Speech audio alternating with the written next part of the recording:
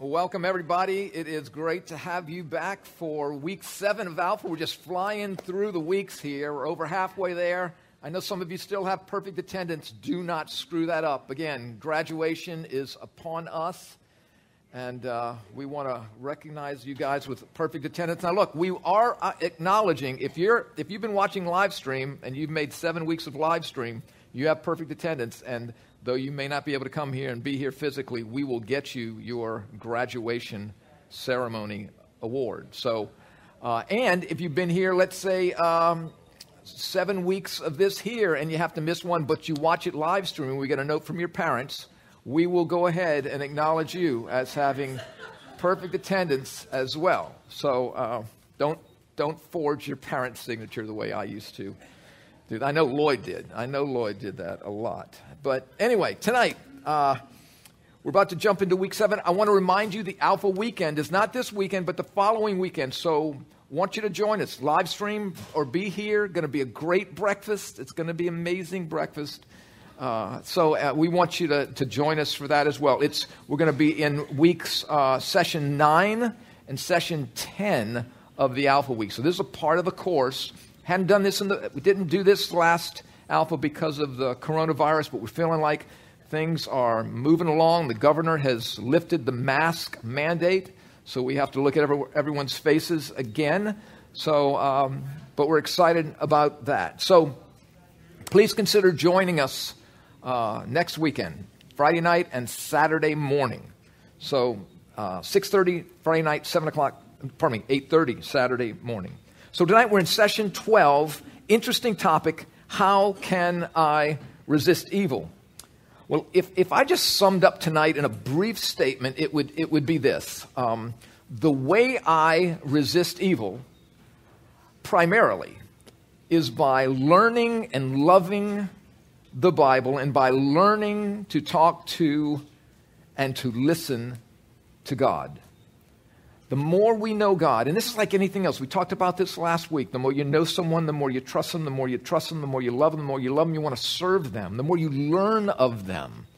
And it's the same way with God. God is ultimately relational. That is who He is. That sums up who God is. It sums up the Bible, that God loves us, and He created us in His image to experience Him. But we screwed things up. Our progenitors, Adam and Eve, decided to do things their way, and we are still experiencing that to this day. But the more we know God, the more aware we are of the efforts of evil that are set against us. And I want to use this word because I want us to hear this. The more that evil is set against us personally. So what we see, there's evil in the world around us. There's still, though feels kind of hard to say that, there's still evil at work in each and every one of us. Those of us who are in Christ, I still screw up. I still can be selfish. It doesn't take me out of Christ when I do that. But I'm not yet totally perfect. But I am perfectly in Christ.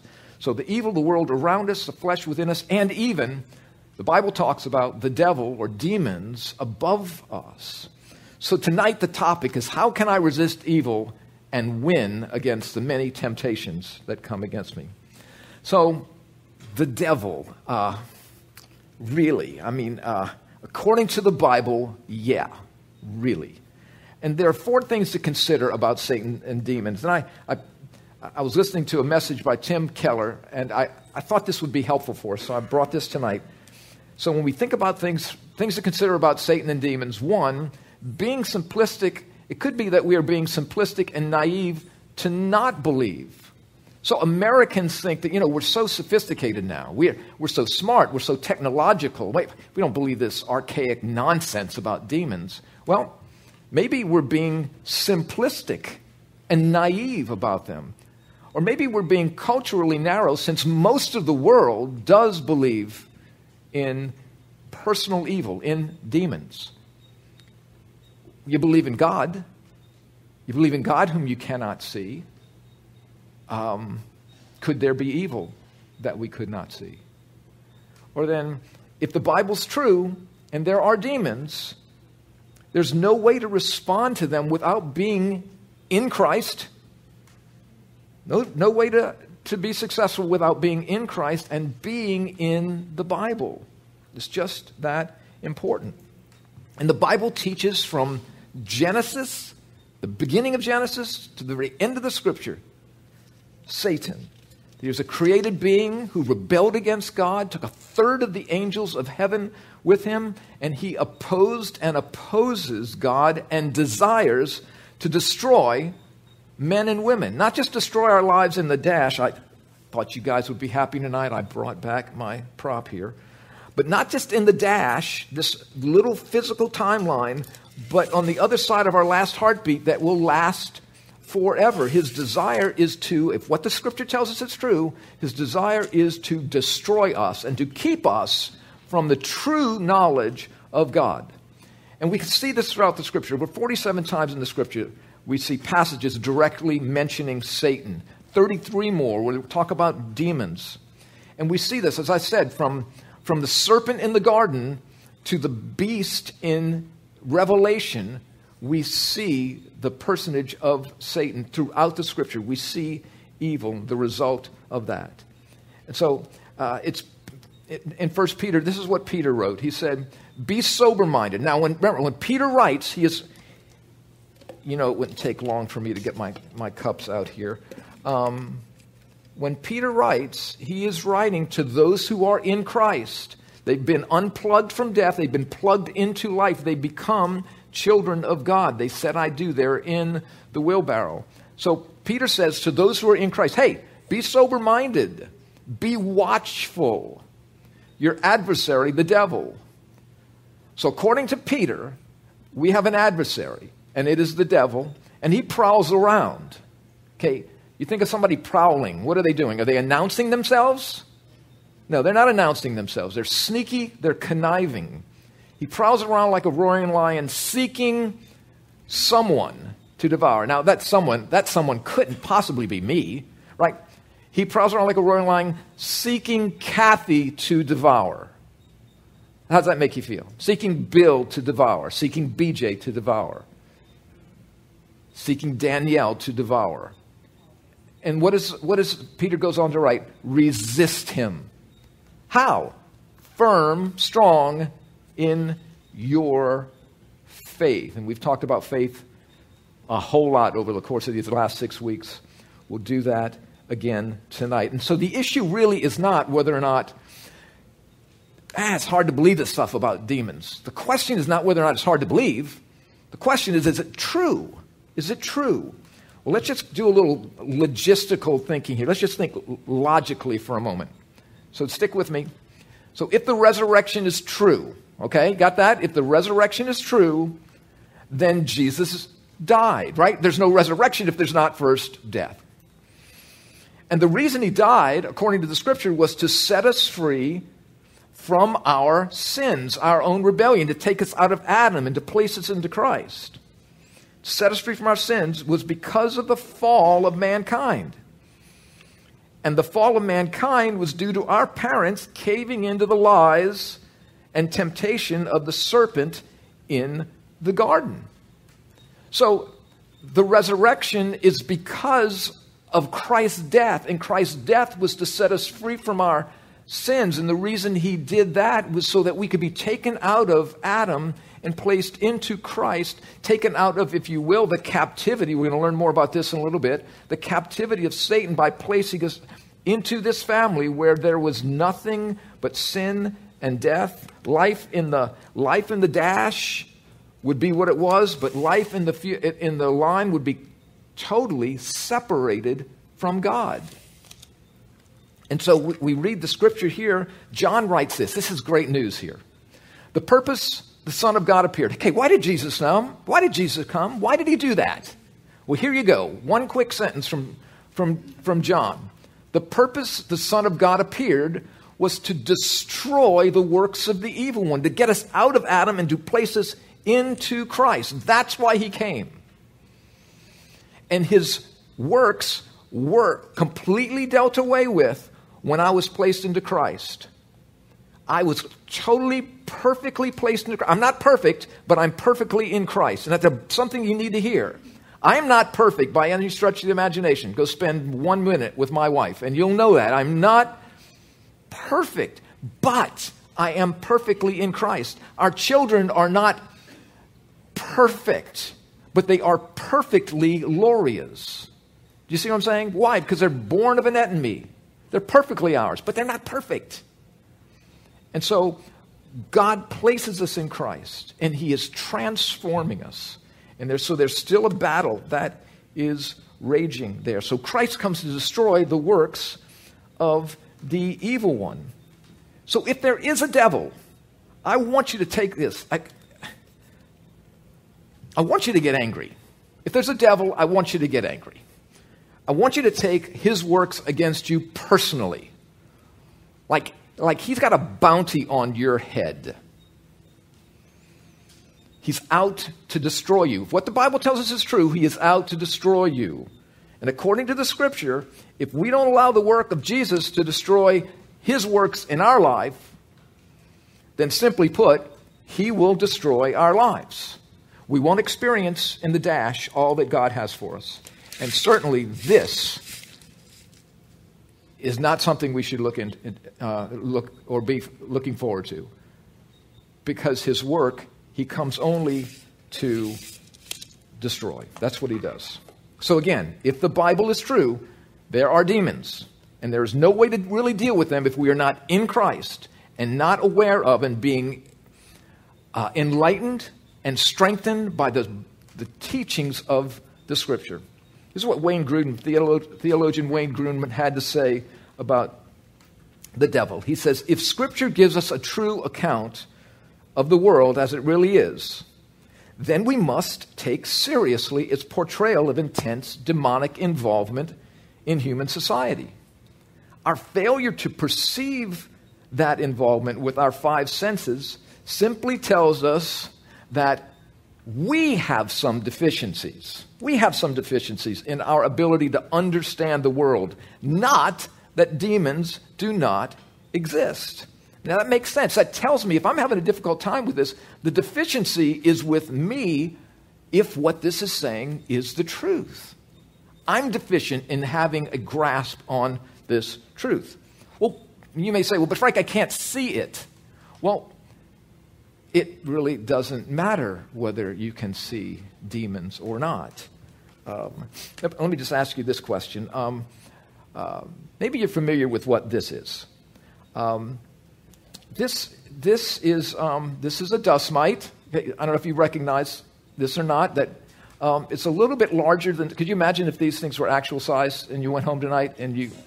But dust mites are really horrible things. Right now in your bed, in your house, there are thousands of these things probably having a dust mite orgy in your bed, and you're not even aware of it because you can't see them.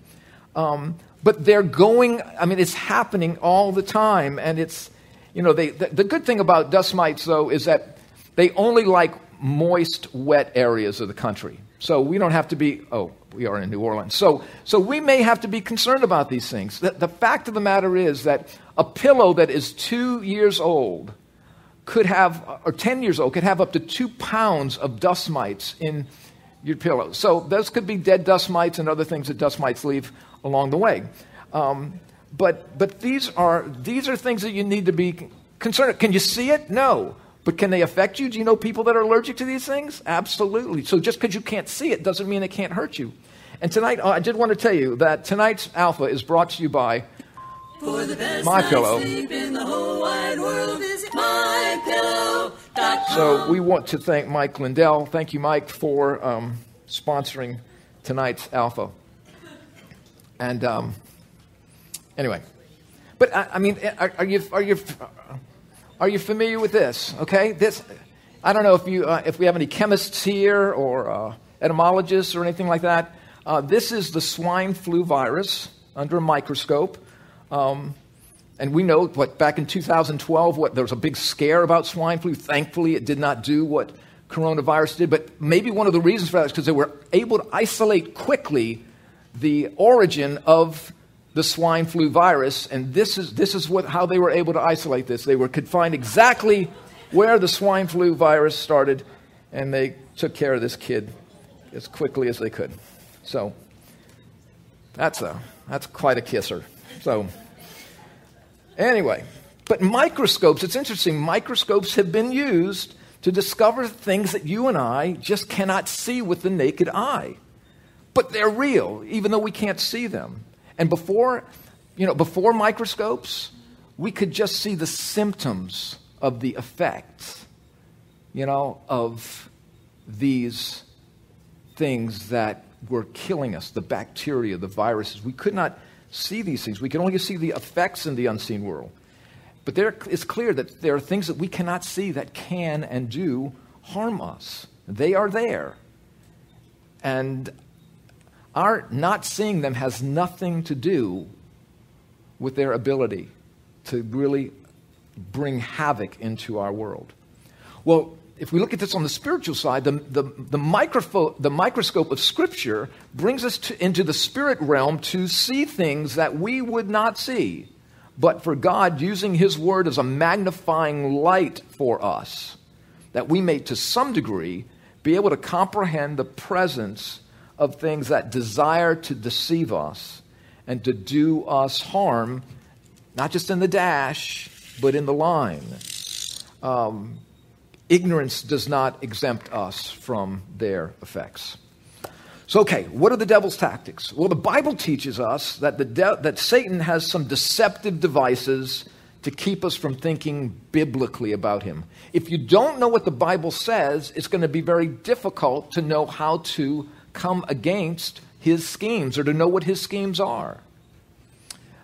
And, it's really funny. Through the ages, we have all been introduced to some ghoulish or caricature-like images that of evil that have given us some peculiar ways of thinking. There are religious ways that we can think about him, but they are not biblical. They're religious, but not biblical.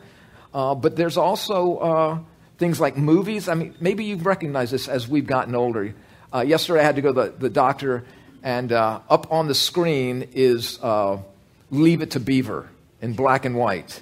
And then I was leaving, Perry Mason was on in black and white, and I'm thinking, boy, those days are gone. I mean, this is just TV's different. Remember when you couldn't even see Rob and Laura Petrie's bedroom? Do you remember that?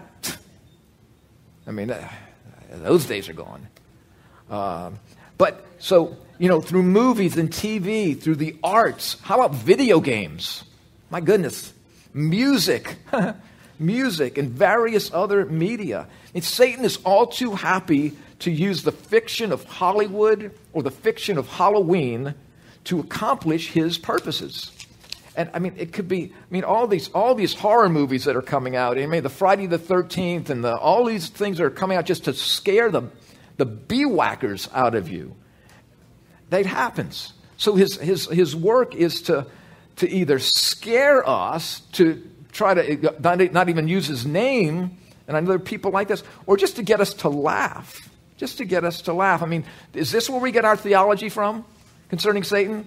You remember the church lady on Saturday Night Live? Does anybody remember the church lady on Saturday Night Live? Thank you very much. Could it be Satan? Do you remember that? This is crazy stuff. But let's just laugh. Ha, ha, ha, ha. Doesn't that? Let's just laugh him out of existence. Maybe if we just laugh hard enough, he'll just go away. Maybe that's what will happen.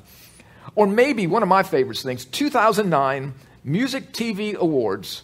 Here's Jack Black, okay? Jack Black and whoever this poor little damsel is right there. Jack Black, he is, 2009 Music TV Awards. He is leading the hundreds of people in the audience and I guess millions that are watching in a prayer to our dear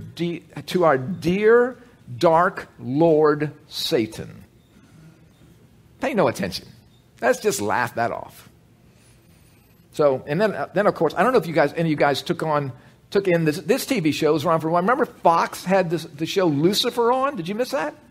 Well, Lucifer was canceled by the producers, and then shortly thereafter, the producers were canceled by Lucifer. It just kind of worked that way. You don't get away with that. So he was bad. But here's what C.S. Lewis had to say. Great author,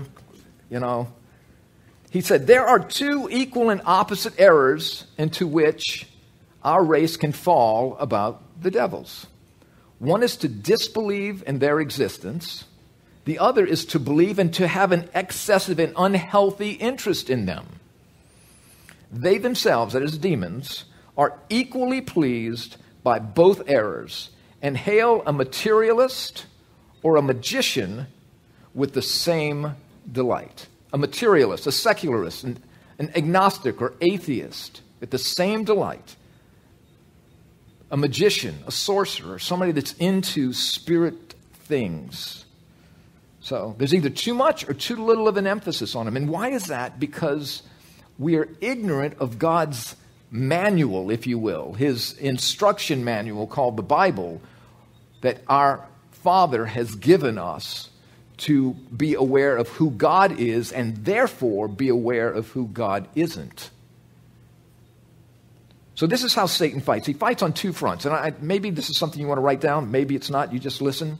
But he fights on two fronts, and he has two intentions. One, to keep, I'm using alpha language here, to keep you and me out of the wheelbarrow. To keep us from believing. To keep us from saying, I do. To keep us from receiving the gift. First thing, to keep us in Adam. Second, if we have come to Christ and know Christ, to keep us as ineffective as possible and immature as possible in our relationship with him. So one, to keep us out of the wheelbarrow, and two, to keep us ineffective in terms of really coming to know Christ. Keep us immature. And if we're not in the wheelbarrow, his job is to totally and ultimately destroy us. That's the description Jesus gave us. If Jesus is right, this is the description he gave him. He said, for this thief, he's talking about Satan here, comes only to steal, kill, and destroy. Now, that means if Jesus says he comes only to steal, kill, and destroy, that must mean he comes only to steal, kill, and destroy. That is his job. 24/7, 365. That is his resume. Satan, Lucifer. Responsibilities. Stealing, killing, destroying. To keep us from Christ. That's his intention. That is his desire. That's what he does. It's interesting. We were at our daughter's, I think it was last year. Must have been last year. And I had the opportunity to visit one of their neighbors. And I was talking to Dale, and fascinating man. The man is a walking miracle. He had a flesh-eating bacteria about 9 years ago, which they do not know why he was still alive after how he survived that. And then about, I guess now it's been maybe 6 months, he was with someone at a dog show and just boom, hits the ground, no heartbeat, no nothing, and who happens to be right next to him? An EMT and a cardiologist. I mean, if your heart's going to stop and you don't want to die, that's who you want there. If your heart's going to stop and you do want to die, you don't want them there. But if you don't want to die, you got a good company there, and they bring him back. And in both cases with the flesh-eating bacteria, the nurse, he told me, both nurses said to him, God must have a plan for your life. God's not ready for you yet.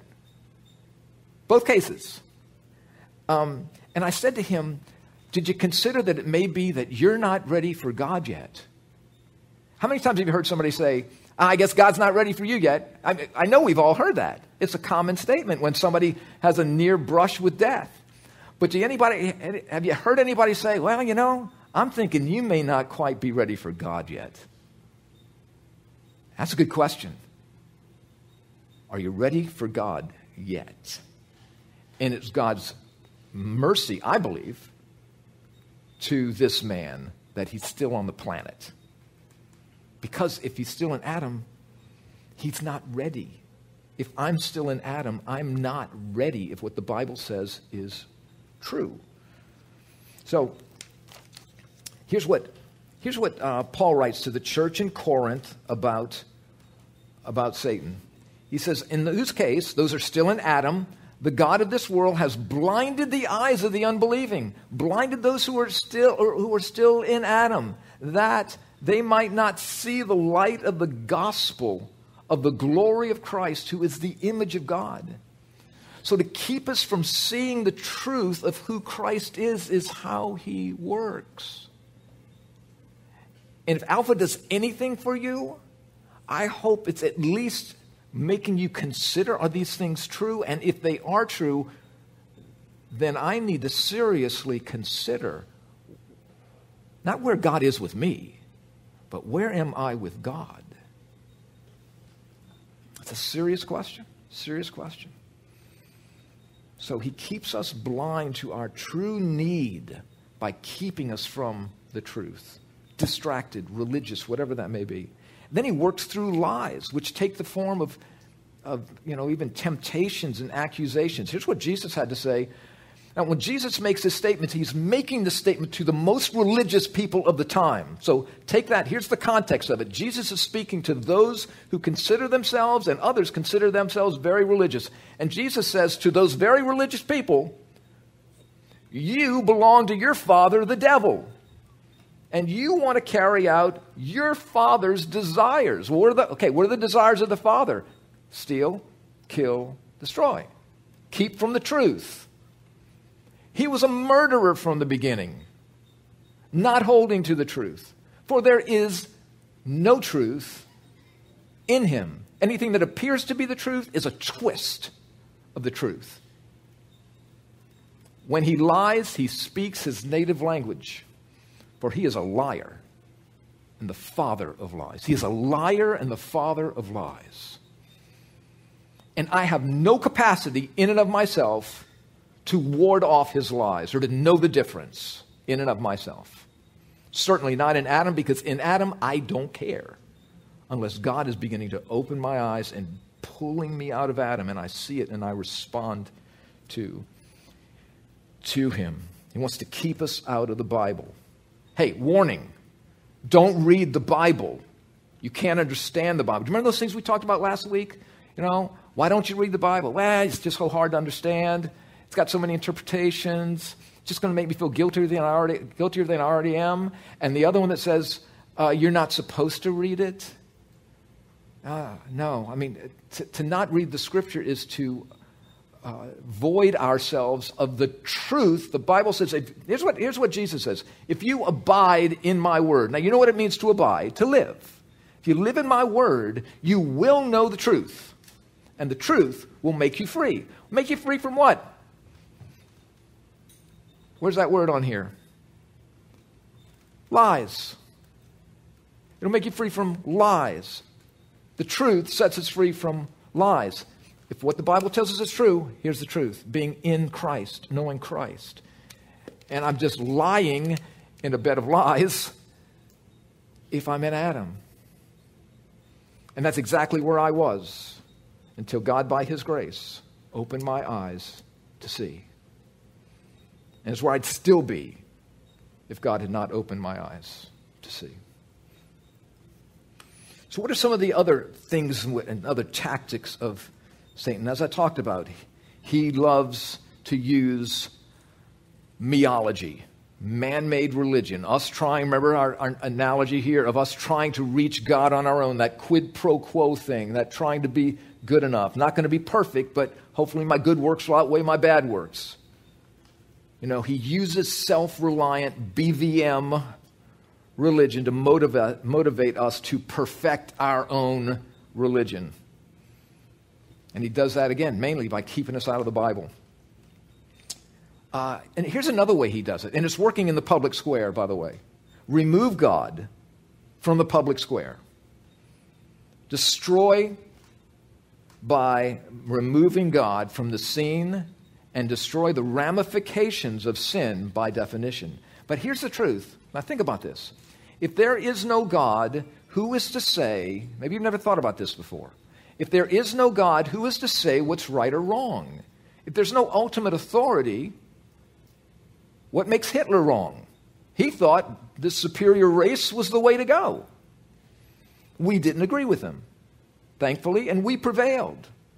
But if there is no ultimate authority, where does the knowledge of what is right and what is wrong even come from? Where does it come from? And if you can remove God from the public square, if you can remove, if you will, what is right and what is wrong, if you can remove God from the public square, if you can remove God from the schools, from the courtrooms, from anywhere in the public square, certainly God hasn't gone anywhere, but our thinking about him certainly has. If no God, no right or wrong. And boy, don't we have a lot to show for that today. Since the Supreme Court decision of 1963, where God was voted, I believe it was 1963, God was voted out of schools, what have we seen? What have we seen? What's another thing? He just distorts the truth about God. Okay? Things like no fun, no more. If you get into Christ, you don't understand what's going to happen. God is going to give you a one-way ticket to Africa, and you will never come back. You will be eaten by cannibals, but at least you get to go to heaven. Don't do that. You'll be thinking about things like that. You get to spend more time on Bourbon Street if you come to know Jesus. Yay for that. I mean, here's Bourbon Street. I think is that during Corona or is that before Corona? I'm not sure. But the way you're going to spend more time on Bourbon Street is not with a hurricane in your hand. It'll be with a megaphone in your hand and a big cross telling everybody they're going to go to hell if they don't repent. That's what's going to happen to you if you get in Christ. I mean, this is where life is going.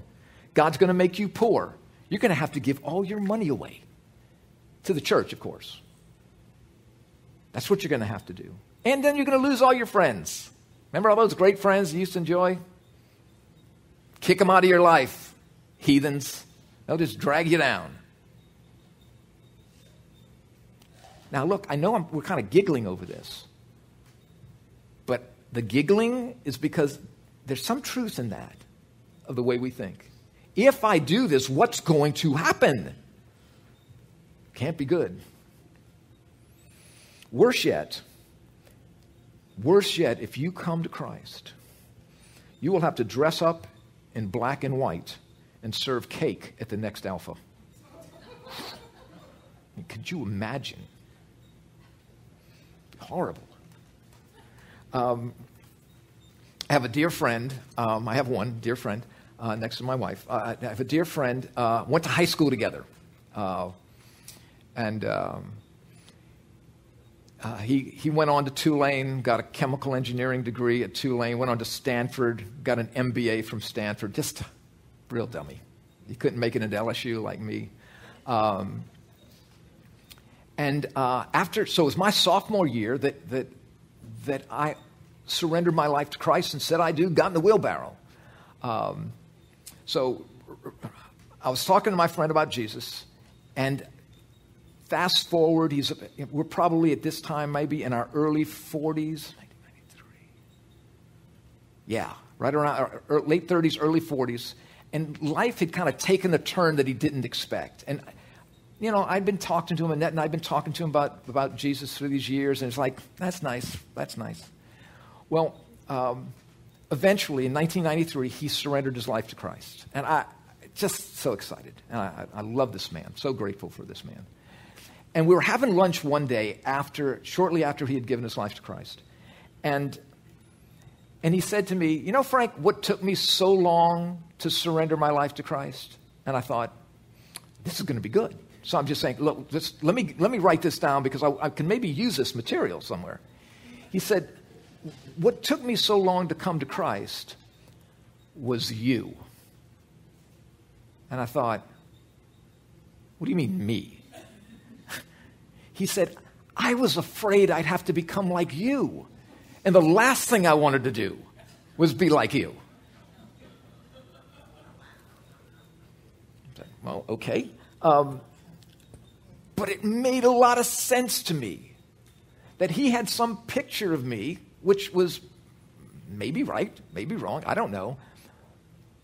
But he was thinking that I can't do that. I can't do what he does. I don't know that I want to do what he does. And all of those preconceived stereotypes kept him from just entering into a lovely, glorious, intimate relationship with God who gave his Son so that we could know him, have our sins forgiven, have joy in the dash, and eternal life with him in the line. All these little things just messing up the works.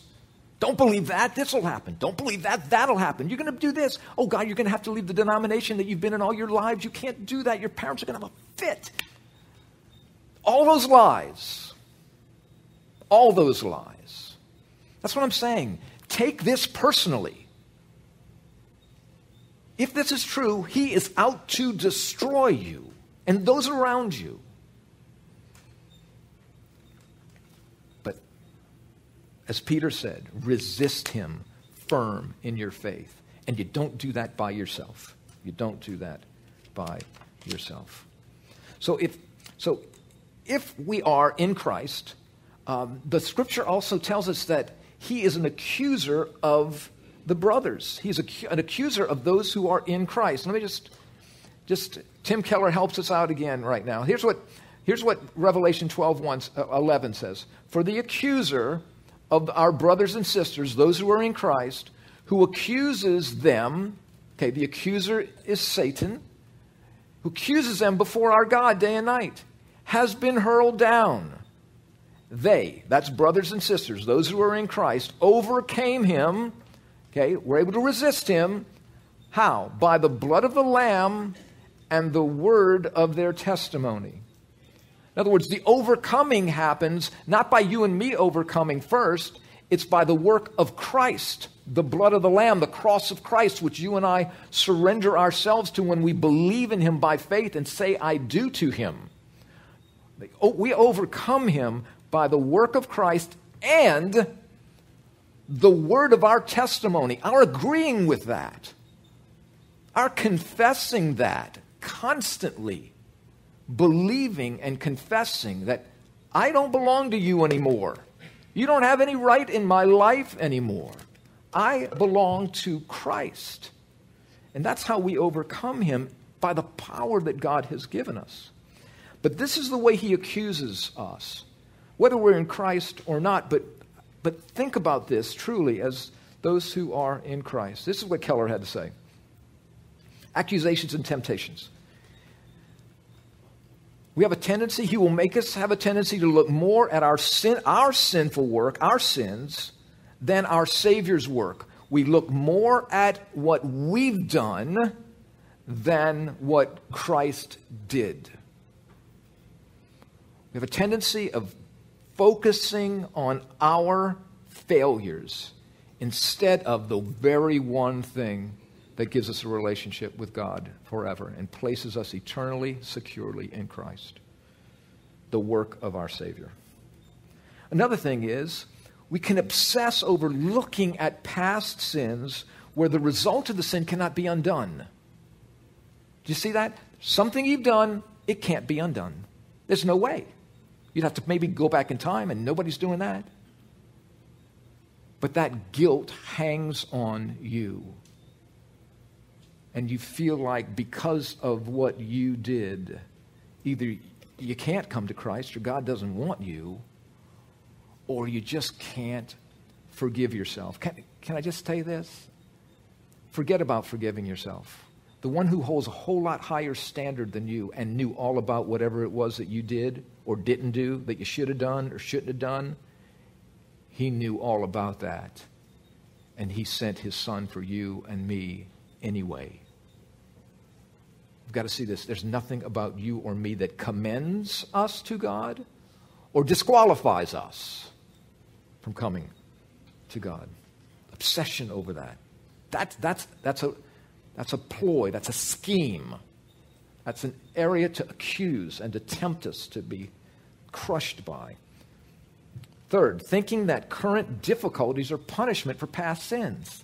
The reason you're going through that is because you did that or because you didn't do that. Now, I'm not saying that there aren't ramifications for sin. You rob a bank. If you're in Christ and you rob a bank and you get caught, you're going to jail, hopefully. That's what happens. There's still ramifications of that. But in Christ, you're still as in Christ as you were. And God let you get caught because maybe he wants to use you in jail. I don't know. But I know he works everything for good, even the screw-ups, even all of my screw-ups, he has somehow used to this date for good and his glory. That's what he does, because he knows it all. Current difficulties are not punishment for past sins. Did you believe me? Did you hear that? They're not. Last one. Causing us to believe that our sinful desires would not tackle us. They would cause us to believe that we wouldn't have sinful desires, or we wouldn't be in the mess we're in if we were really followers of Christ, in Christ. You hear that? Cause us to believe that we wouldn't have sinful desires. That now we're Mr. and Ms. Perfect. No thoughts, no impure thoughts, no greedy deeds, no nothing like that would happen to me if I was really in Christ. Can I tell you that is so not true? Whoops, I just lost my life. If you're in the dash, you're going to be imperfect till the day you're in the line. Until I put off this body, until I have my mind fully renewed, until I am with Christ, I will continue to sin. I will continue to do the wrong things. I don't want to, or maybe I do want to, but God knew I would. And Christ paid for every one of them. Here is what is so amazing about the cross of Jesus Christ. When Christ hangs on the cross 2,000 years ago, just think about that. Let this be a question to you that I ask you. When Christ hanged on the cross 2,000 years ago, how many sins had you committed? Your parents were not around 2,000 years ago. So when Christ hangs on the cross, he dies for all of your and my collective sins. The ones I did before, when I was still in Adam, the ones I did after I was in Adam and in Christ, and guess what? The ones I'll do before I put my head on the pillow tonight and until the day I die. He died for all of them, past, present, and future. And I'm forgiven because I'm in Christ. That's my dad, and he's covered and obliterated all of my sins by the blood of Jesus that was spilled one time at that cross for all time in my life, in your life, past, present, and future. The more I know him, the more I trust him. The more I trust him, the more I love him, because he did that for me, knowing full well how I would screw up afterwards. And the more I love him, the more my heart wants to express my gratefulness. Here's what Paul said. I love what Paul said. If anybody knew about condemnation, it would be Paul. There is therefore now no condemnation for those who are in Christ Jesus. For the law of the Spirit of life, being plugged into life in Christ, has set us free from the law of sin and death, which is for all those who are in Adam. In Adam. There is no condemnation. There's either some condemnation or all condemnation or no condemnation. According to the Apostle Paul, there's no condemnation. There is no way that God could condemn you if you are in Christ. Because all of your condemnation and all of my condemnation was placed onto Jesus when he died. He took it all. There was no condemnation. There's no condemnation left. There's no wrath left. Because Christ took it all on himself.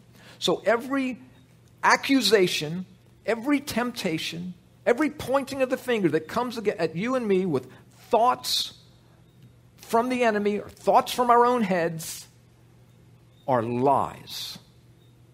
Doesn't mean we shouldn't be convicted. Doesn't mean we don't feel that if we say something wrong. Doesn't mean we shouldn't apologize. Doesn't mean we shouldn't do something to make amends. It doesn't mean any of that. Because I've been forgiven. I'm now free to go say, I am so sorry for what I did. I was just being a jerk. That's all it was. Please forgive me. I'm now free to do that. You know why? Because the one who knows me better than I know myself and better than anybody else knows me has already forgiven me. But the accuser doesn't want me to know that. And the more I don't know Jesus, the better chance he'll have of getting through to me. He's a deceiver.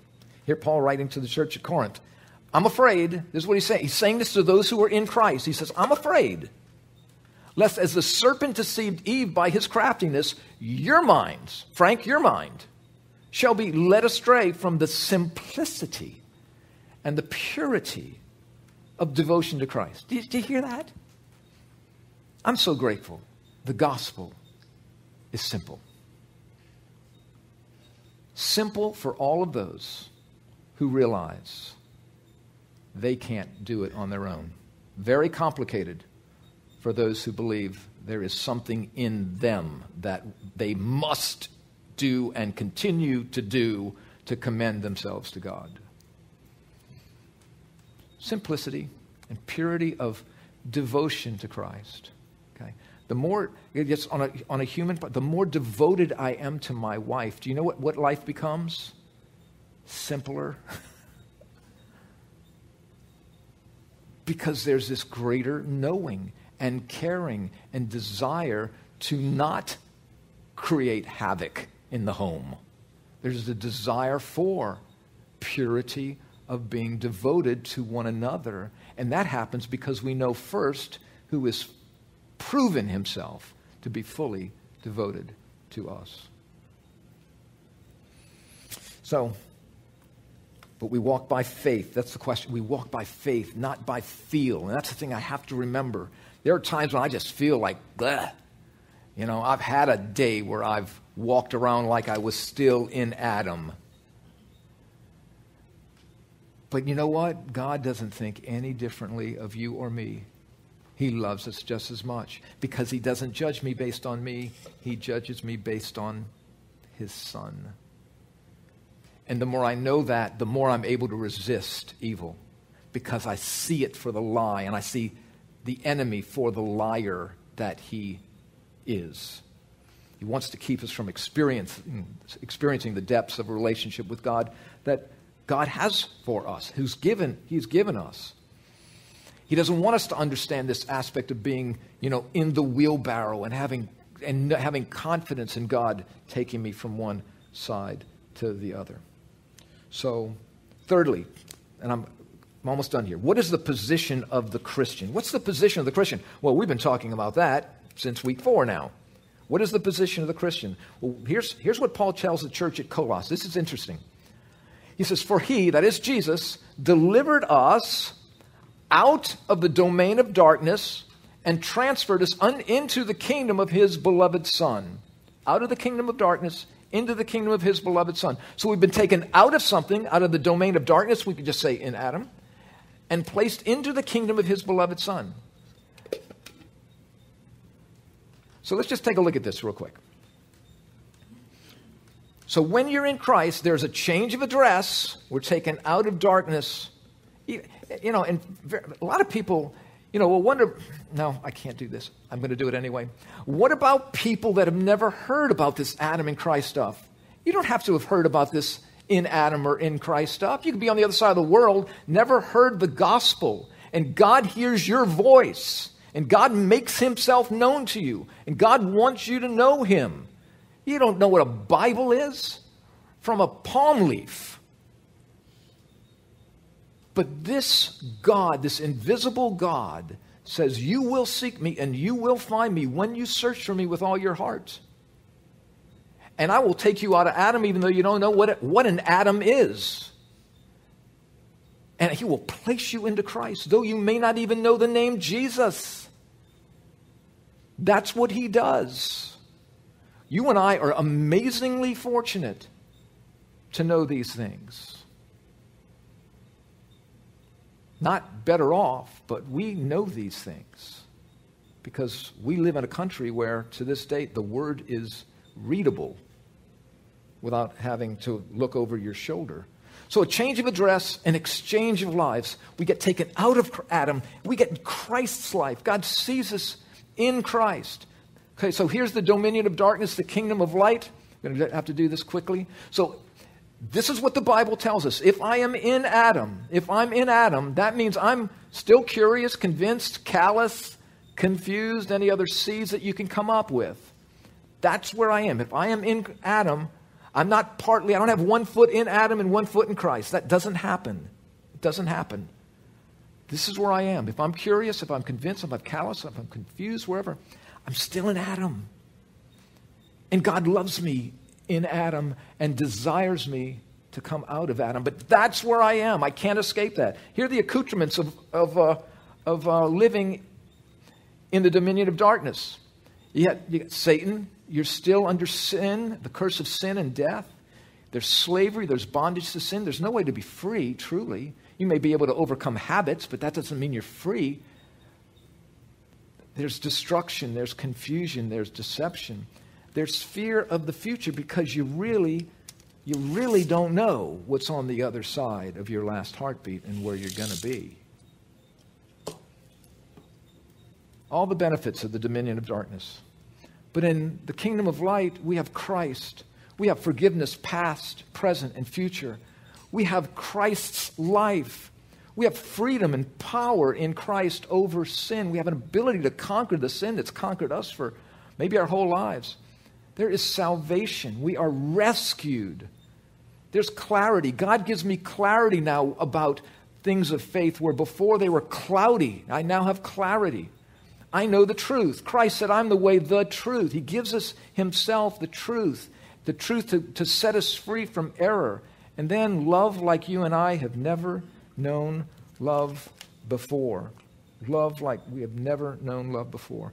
And we defend ourselves by using the Word of God. The Word of God, the Bible calls the Word of God a sword that we are to use against the enemy, that it renews and restores our minds. Here's what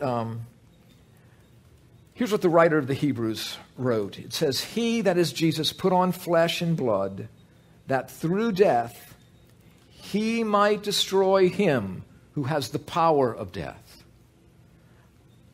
He himself put on flesh. Jesus comes, is incarnated. He puts on flesh that through death, through his death, through the cross, he might destroy him who has the power of death. That is the devil. We go much deeper into this later on. And then James writes, submit to God, resist the devil, and he will flee from you. Now, I would argue this. If I'm submitting to God, guess what I'm automatically doing? Resisting the devil. And he's fleeing.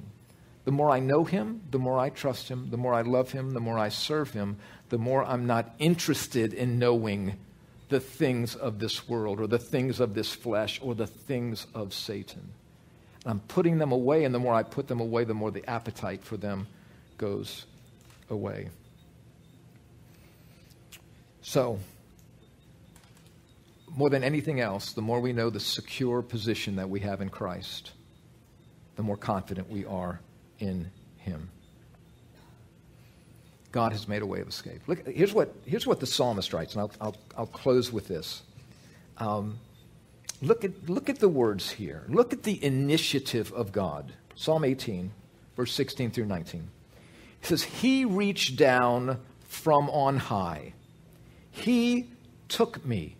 He drew me out of mighty waters. He delivered me from my strong enemy and from those who hated me, for they were too mighty for me. They confronted me in the day of my calamity, but the Lord was my support. He brought me out into a broad place. He delivered me because he delights in me. He rescued me, as this translation says, because he delights in me. Do you see that? He reached down.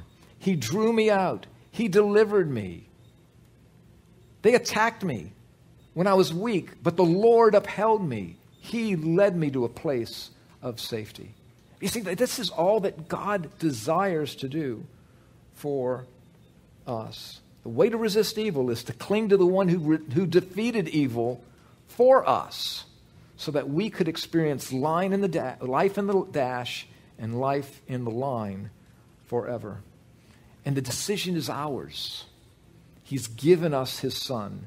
He's given us the truth. I will either choose to try to make it on my own or say, I can't. I choose you, Jesus. Come in and change me from the inside out.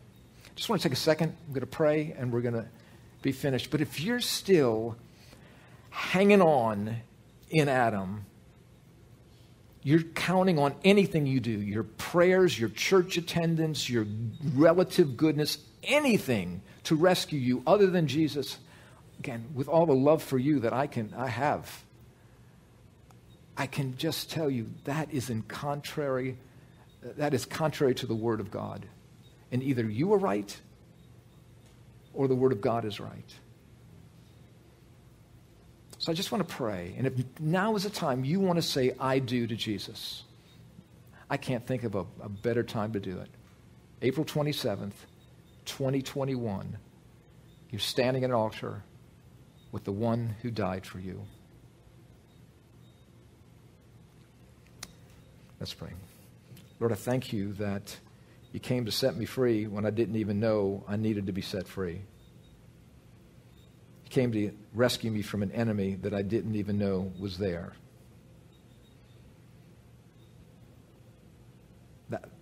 What amazing love that is.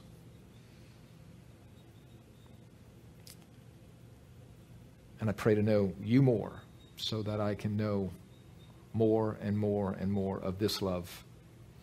That I can know this love for myself, and that in knowing that love for myself, that love can be poured out of me to others. But tonight, Lord, I just want to say to you, I confess that you are my Lord. I believe in your heart, Jesus, that you were raised from the dead. Tonight I stand at that altar and say to you who said, I do to me 2,000 years ago, I say to you, I do. I receive you. I'm in the wheelbarrow. I get in the wheelbarrow. I'm submitting 100% of my life to you. Take over and change me, I pray. That I can know you, and in knowing you, be able to resist evil. In Jesus' name, amen. Amen. Well, thank you guys again. Remember, not this weekend, but next weekend will be our Alpha weekend. Next weekend, we'll be talking about the person of the Holy Spirit. That'll be week 8. And then after the Alpha weekend, we'll have our final 2 weeks, week 9 and week 10. But thank you all again for being here tonight. Let's take a quick break. Thank you all for joining us online, and we hope to see you again next week. Thank you.